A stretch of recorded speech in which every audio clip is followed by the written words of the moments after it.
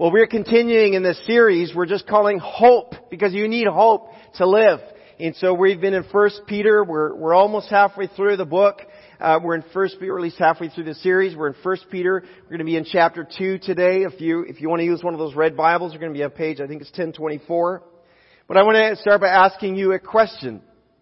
What would you say, we're still in July, so it's still kind of our patriotic month here in the U.S. What would you say is really the best thing about living in the United States compared to many or perhaps most other countries of the world? Freedom. I would agree. If I had to go to the Social Security office on Friday because I lost my Social Security card about 10 years ago, and I've been putting off getting a new one. So apparently it's important. So I went 2 hours before the place opened. I was the fifth person in line. And I waited, and that line started piling about 100 people before the place even opened. And and we won't say any more about that. And it started to heat up, it's a little warm, and people are starting to get a little restless. And there was this guy in a wheelchair in front of me, and he struck up a conversation with me because he saw I was reading a book, and he wanted to ask about the book I was reading, and we got talking, and I said, it would be nice if they would open a couple more offices in Fresno. And he said, it is a privilege to wait in this line. He said, people around the world would do anything to be able to stand in this line, to be in this line. Now, he was saying, be in this line. And I said, you know what? I am glad you said that. I needed to hear that this morning. That was really encouraging. And another guy started preaching. He gave a good message in the line. And someone else telling me these terrible stories. Asked for some pastoral advice. Well, it was really a good morning. Listen, we have these freedoms in this country. Freedom of religious belief, right? Freedom of speech, of the press. Freedom to assemble peacefully. We don't have to be in fear as we gather in this building. The Declaration of Independence, as says that we hold these truths to be self-evident, that all men, or intent as all people, are created equal, that they are endowed by their Creator with certain unalienable rights, right? Among these are life, liberty, say it with me, and the pursuit of happiness. Right. Well, if those are the freedoms afforded every U.S. citizen, and I'm on my way, I got the paperwork filled out, I'm getting there, right? How much greater are the freedoms of every believer in Jesus? I mean, we are set free from sin and from death and from the devil's power over our lives. We've been singing a bunch of songs about that this morning. We are a people free in the very deepest and truest sense of the word, freedom. But did you know that our freedom as believers is governed by something even greater over that? And that is that our submission to Christ actually means we yield or we give up some of our freedom. We yield our liberties, our rights, our privileges, our preferences, so that for the purpose of the good news of God's salvation to be made known to those apart from God. Pastor Stephen reminded us last week that we live life with a purpose, right? Which is that we are God's chosen people, His holy nation, a royal priesthood, a people belonging to God, that we may declare the praises of Him who called us out of darkness into His glorious light. We are God's people so that we will show the goodness of God to others. It's a purpose. Now, question. Are you really truly free if you surrender or yield your freedoms for the eternal benefit of others? Well, I need a volunteer to help me with this one. There's no cash involved this time, but I need a volunteer. Patty. Okay, so Patty, it's a hot day, as it's been in summer, and I won a coupon. And somehow I got a hold of a coupon for a free large Jamba Juice. I love Jamba Juice. But here's the problem. Walk with me down here. So I go to the Jamba Juice, right? And what do I see sitting on the sidewalk, hot and thirsty, but my friend Patty? There you are. Now, I don't have any money on me, but I have a coupon. So I got to say, will you wait here for a second? Okay, you wait right there. I'll be back. Just wait. I'm coming back. Hold on. That's the sound of the fridge. Oh, look what we have here. Thank you, person at Jamba Juice. Look at that. So I just cashed in my coupon for a free large Jamba Juice. And in my freedom, I see someone with a need, and I'm going to give it to Patty. And all I'm going to get is a little cup of water because I don't have any money. Oh, I get a hug. You know I love Jamba. I told you there's no cash involved. You people really need to start volunteering for my illustrations. Okay, so that really isn't fair, is it? That Patty gets my Jamba Juice. It's not fair. But it's the right thing to do, isn't it? There's something that feels right about that, giving up my freedom for the benefit of someone else. If you've got your Bible open to 1 Peter chapter 2, I want you to find chapter 2, verse 13 with me, and we're going to stand together out of respect for God's Word. 1 Peter chapter 2, starting at verse 13, Peter is writing this. Remember, he's talked about who we are, the kind of people we are, our identity in Christ. And he says this, verse 13, "For the Lord's sake, respect all human authority, whether the king as head of state or the officials he has appointed. For the king has sent them to punish those who do wrong and to honor those who do right. It is God's will that your honorable lives should silence those ignorant people who make foolish accusations against you. For you are free, yet you are God's slaves. So don't use your freedom as an excuse to do evil. Respect everyone. Love your Christian brothers and sisters. Fear God. Respect the king." Verse 18. "You who are slaves must accept the authority of your masters with all respect. Do what they tell you, not only if they are kind and reasonable, but even if they're cruel. For God is pleased with you when you do what you know is right and patiently endure unfair treatment.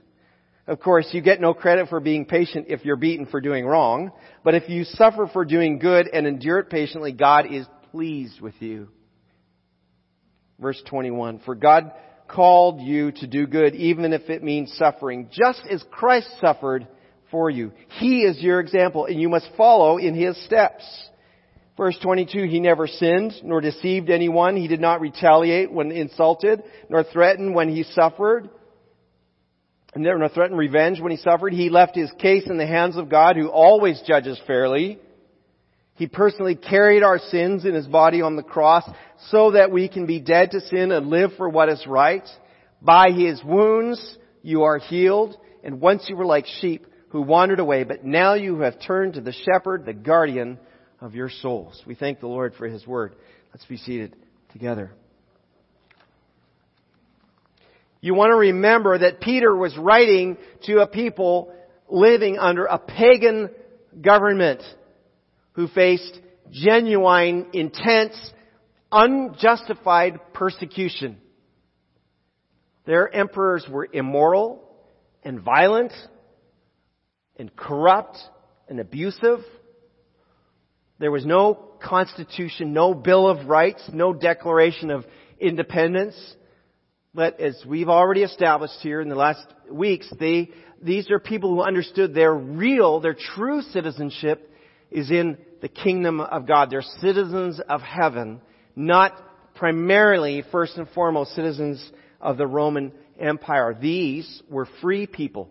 Free. Why? Because Jesus made them free. As He says, "You've turned to your shepherd, the guardian of your souls." Now, if I'm free, I can do as I please, right? I can do what I want. But Christian freedom is paired with Christian maturity. And Christian maturity does not simply say, well, I'm free to do what I want, I'm free to say what I want, I'm free to believe what I want, I'm free to buy what I want, right? But Christian maturity paired with Christian freedom says, I'm free for a purpose.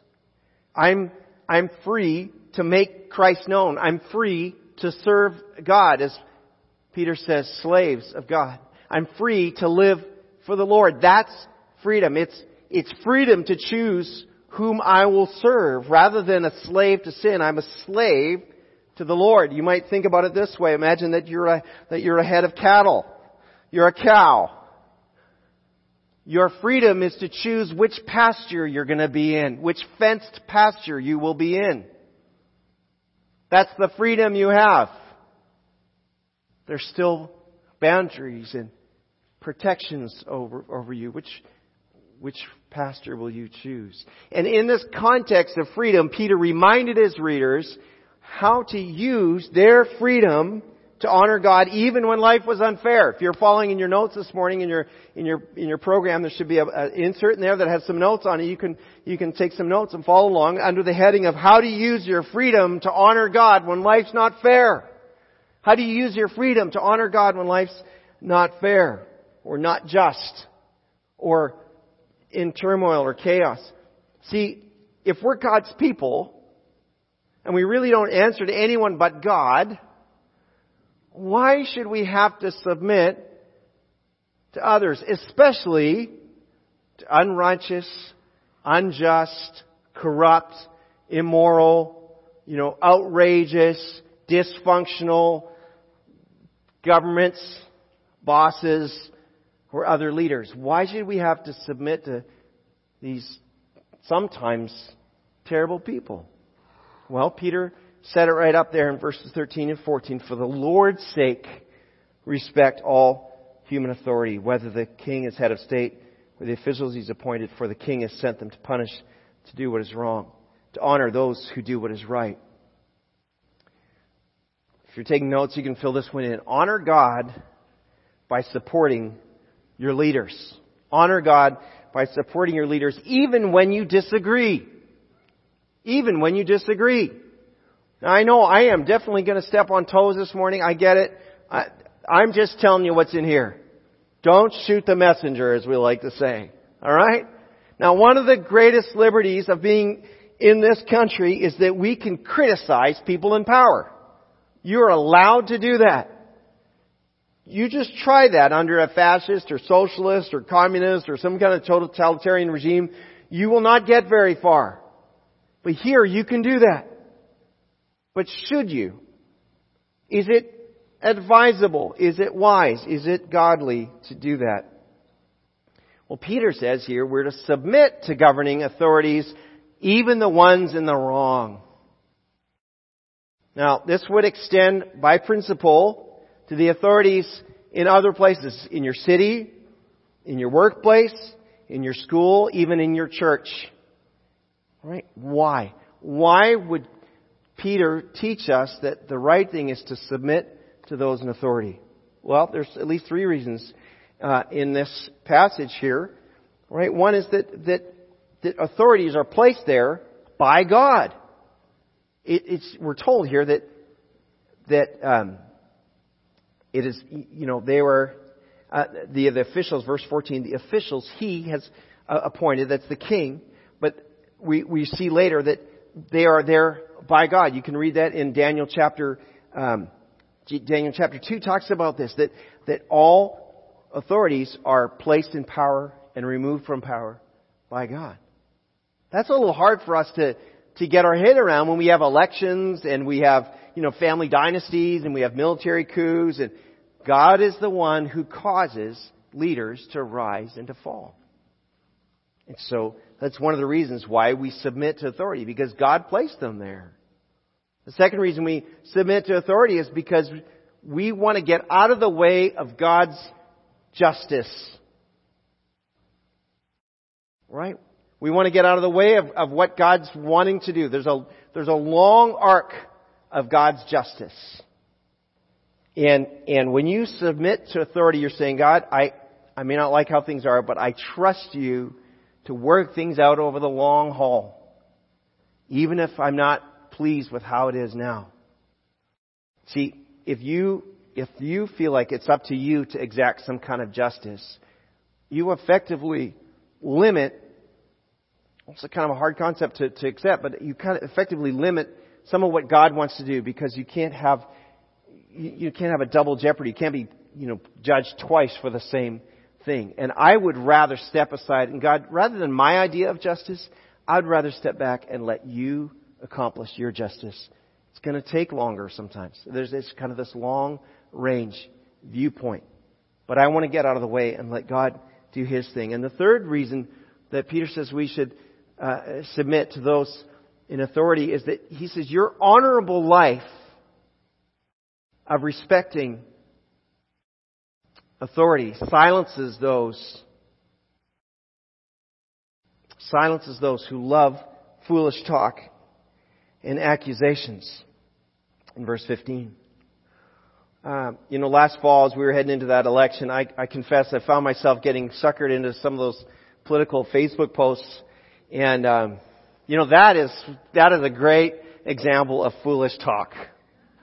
It doesn't generally produce anything productive, constructive, helpful. It's foolish talk. And our goal ought to be leading people to Jesus, not leading people to our favorite political party.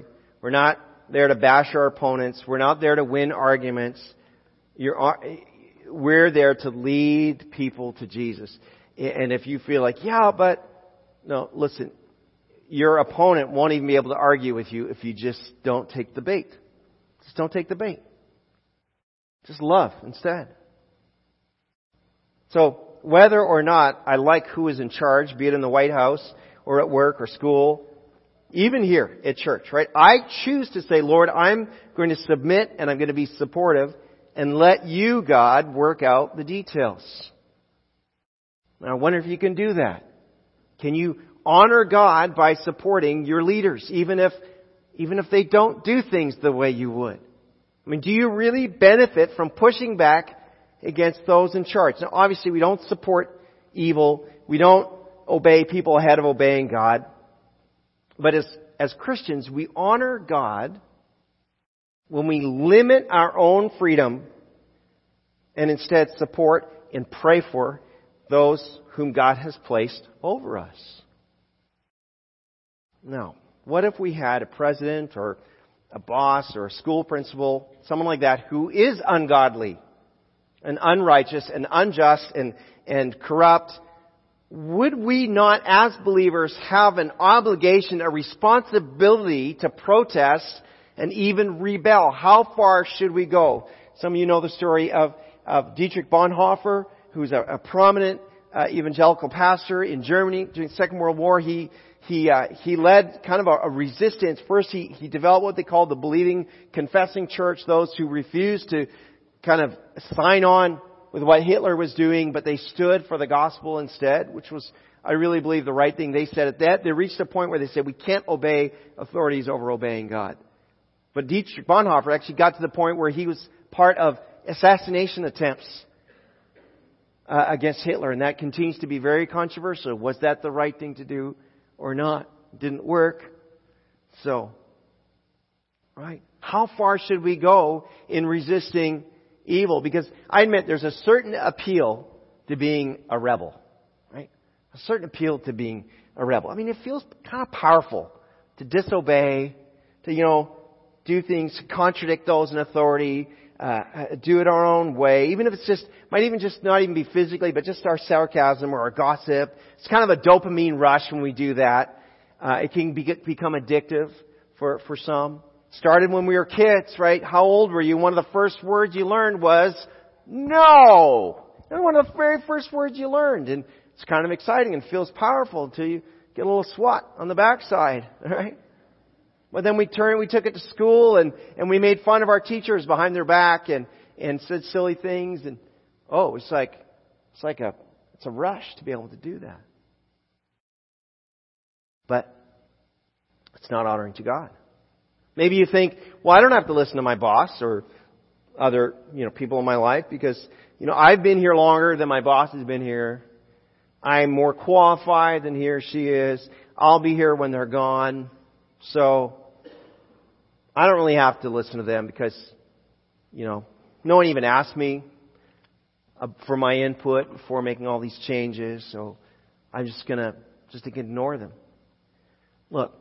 Rebellion against authority is a serious offense to God.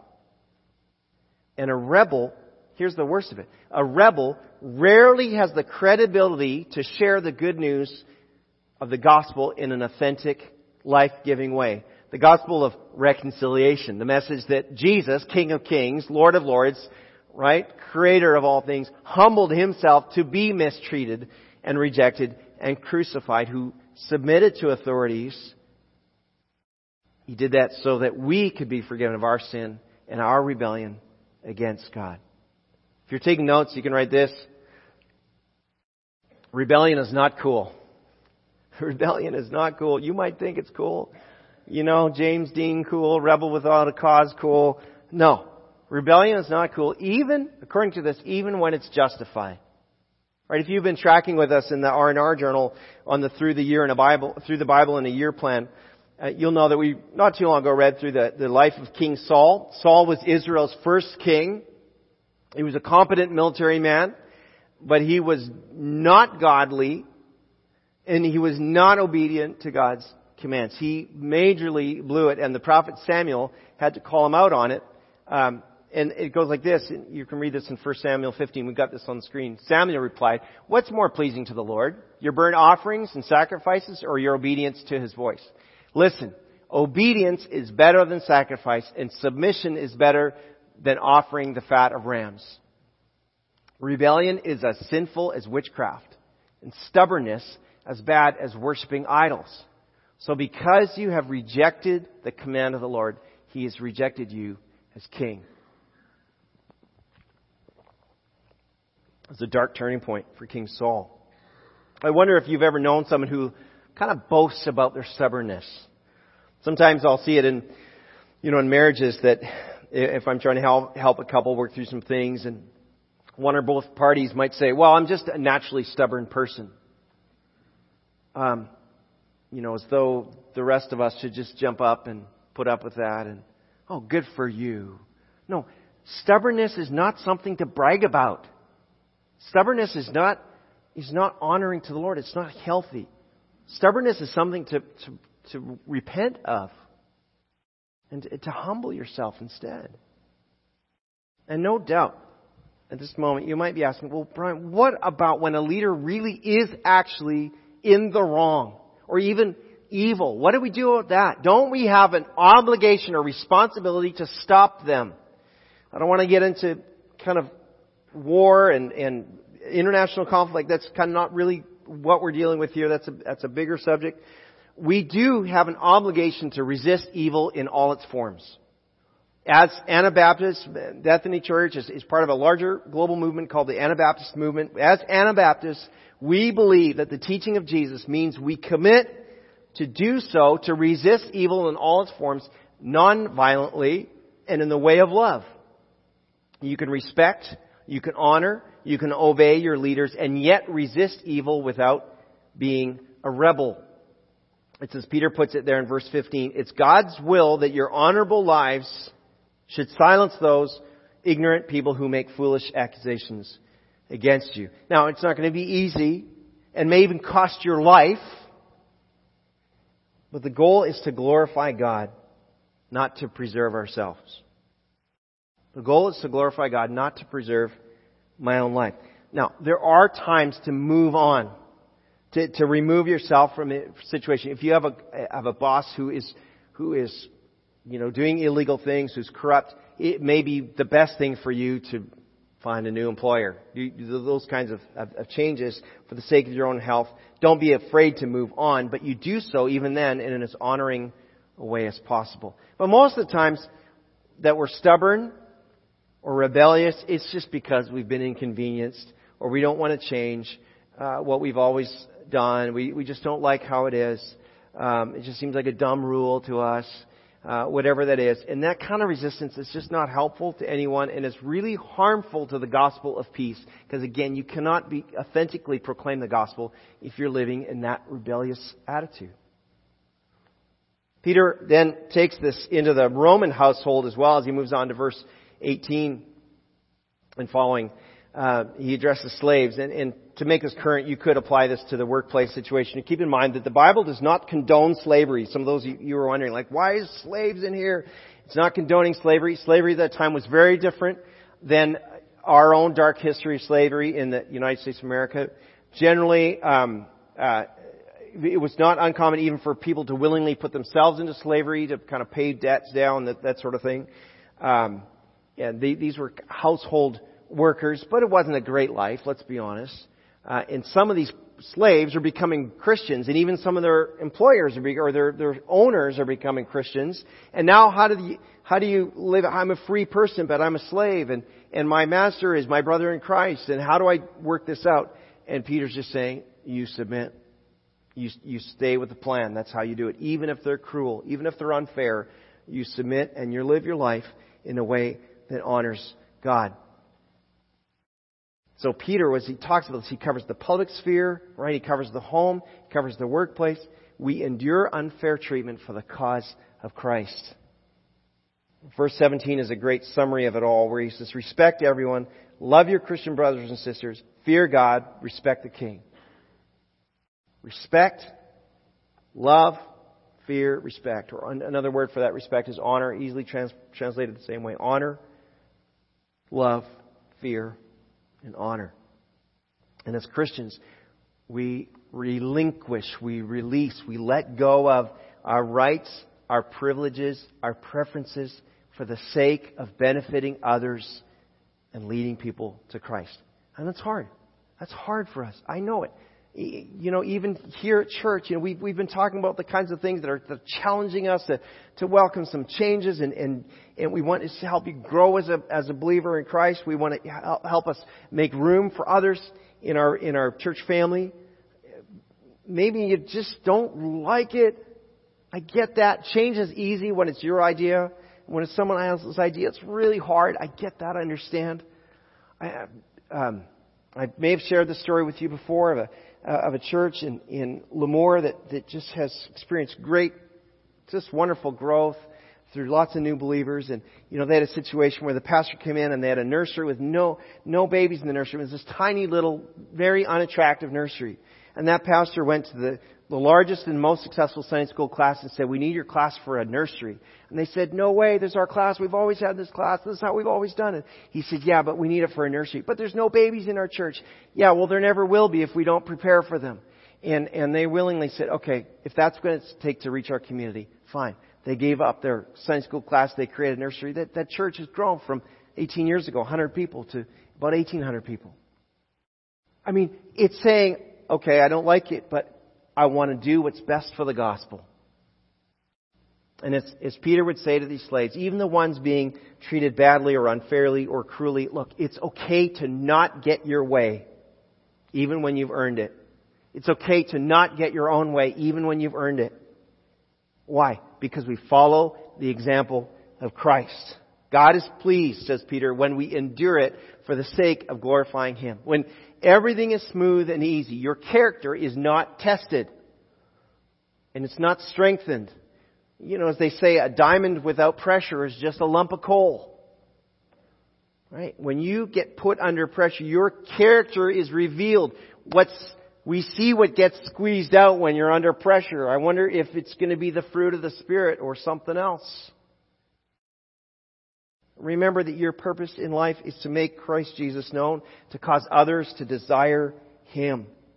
And opportunities to grow and to share Christ almost always require some kind of hardship or crisis, or at least some discomfort to develop those opportunities to share. The early church spread rapidly. You know that. But do you know why? It started with persecution. The believers in Jerusalem were under pressure. And what did they do? They scattered to save their lives. But everywhere they scattered, what did they do? They told people about Jesus. They shared the gospel. And then they got persecuted there, and they would scatter again. And that's how the gospel spread. And the church grew throughout the known world. That's still happening today. I don't know if you know this, but there are many reports of Muslims, including even violent Muslims, ISIS fighters, who are coming to faith in Christ because as they spill the blood of Christians, the testimony of those believers is convincing them that this is the real deal. It's astounding what's happening. So the bottom line of all this is that one of the things that makes a Christian different from those who are not is that we refuse to live rebelliously or obstinately or stubbornly. We refuse to join in with the nonsense on Facebook and other places. We leave the justice business to God. And yes, we speak up against evil.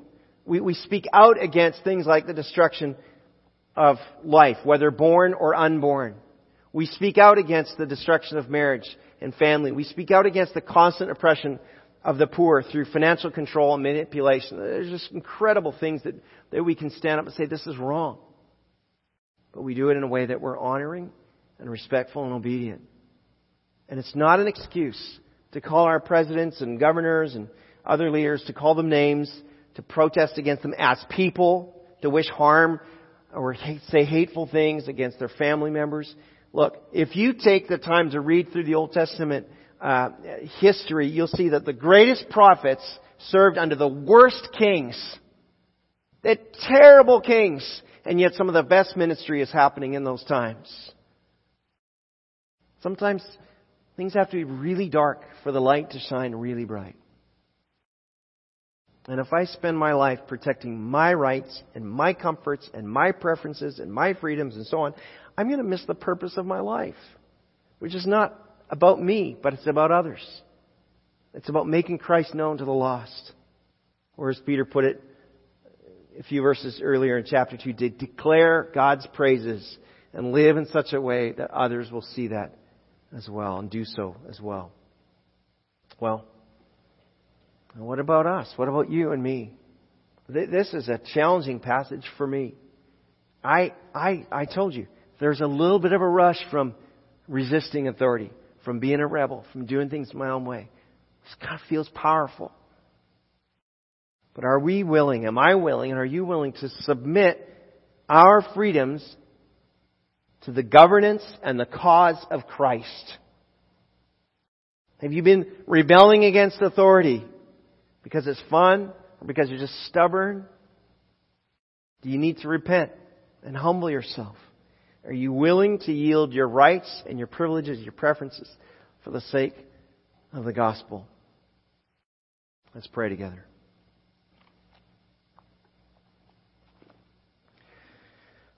Lord, again, we thank you that you've preserved these words for our benefit. And Lord, some of it's really uncomfortable for me. Some of it I don't want to have to kind of grapple with.